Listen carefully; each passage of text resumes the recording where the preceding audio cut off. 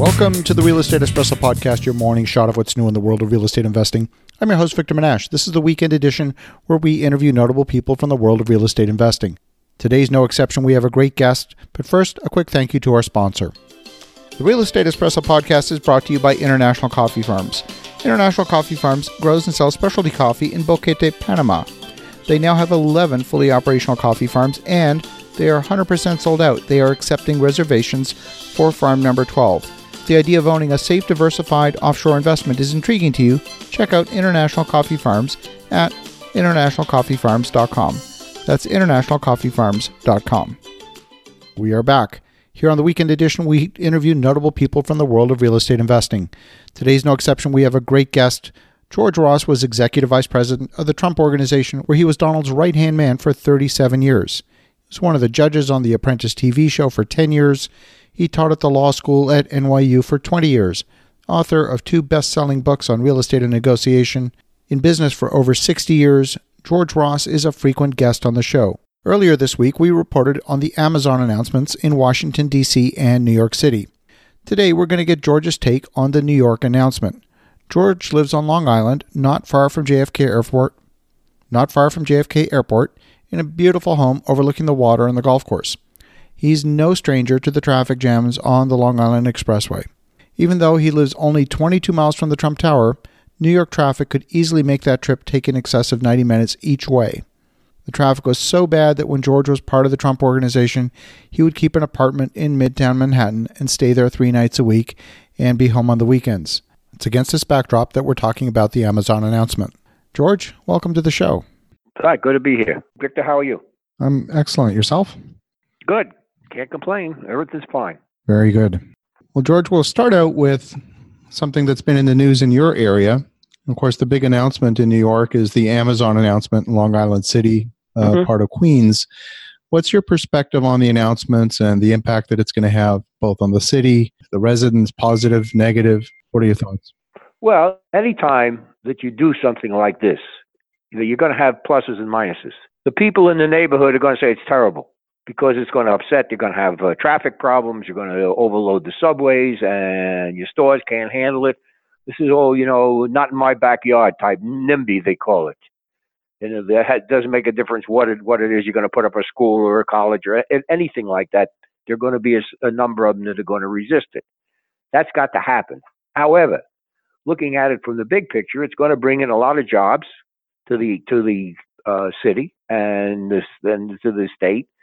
There are taxes which are going to be paid on the income that you have it, and these people are going to add to the money that's taken in by the city of New York and the local stores. So any time that you have it, you have to give inducements, and the only way that you're going to get one of these companies to go in your area, you're going to have to give them inducements. So you give them benefits. You may give them cash allowances or tax benefits that they don't have to pay taxes for a period of time.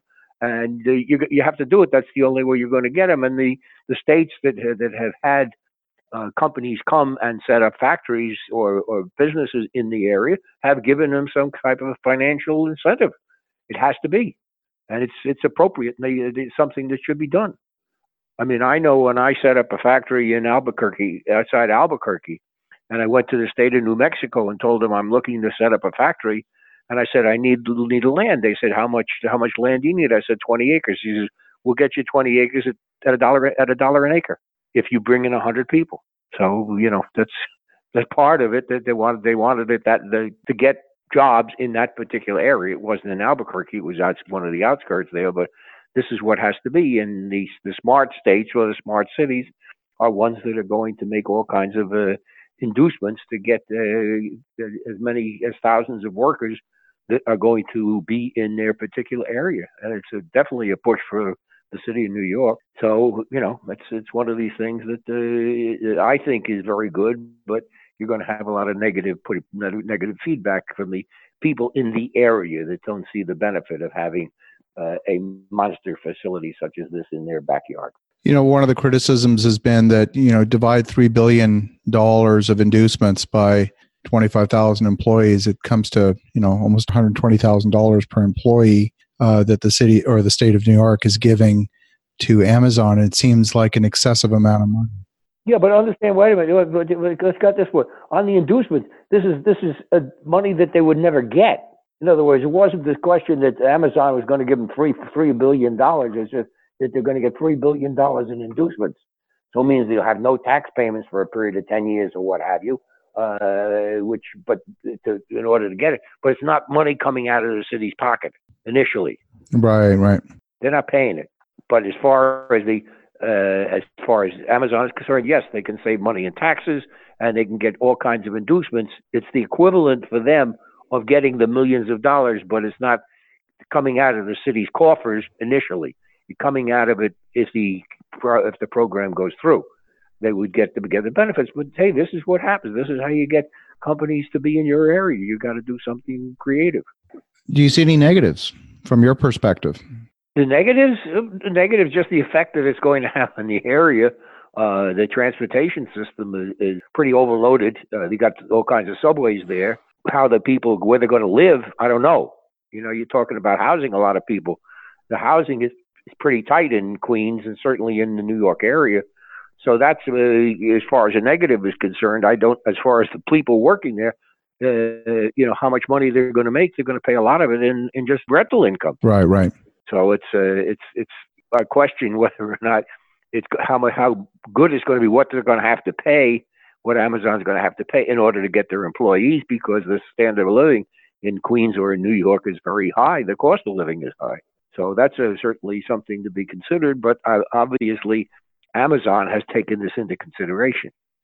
Usually when these big companies do this at that point, they do an awful lot of spade work as to what the demographics are and what they can expect, and as far as the labor force, and they're pretty smart in what they do. And then they go out and effectively bargain it to the highest bidder in various locations. Smart business for Amazon, and for the area that gets it makes sense. Yeah, absolutely. I think it's exciting for the New York area. I think it's going to bring a lot of vibrancy to the area, and they're good paying jobs. I think they're obviously going to be competing with a number of the startup companies in the area for talent. Mm-hmm. But I think ultimately it's going to bring more talent to the New York area. I think that absolutely. I think it there, and also Amazon is on the cutting edge of everything. They're really way ahead as far as using the artificial intelligence and using all kinds of systems that are available, the cloud, and so they're way up there. And I think that's very good, because I think it's at a high level. So these are not low level jobs. Correct. So all things I think is good, but to be seen. There'll be a lot of pluses and a lot of the negatives as there already have, but a few positives. But it's something that'll work as well. I think it's good for the city and good for the state, definitely. Well, folks, there you have it. I love George's take on the situation. There's no doubt that there are new investment opportunities that have opened up as a result of this investment. You could listen to what he had to say about the New York area and think that this story is only about the Amazon announcement in New York. More importantly, what I got from George's discussion is that when job creation is at stake, companies have a tremendous amount of negotiating power to ask for concessions from local government. His example in New Mexico, on a smaller scale, is a case in point. Something for you to consider if you're building a commercial project that could bring employment to the area. As you're thinking about that, have an awesome rest of your day. Go make some great things happen. We'll talk to you again tomorrow.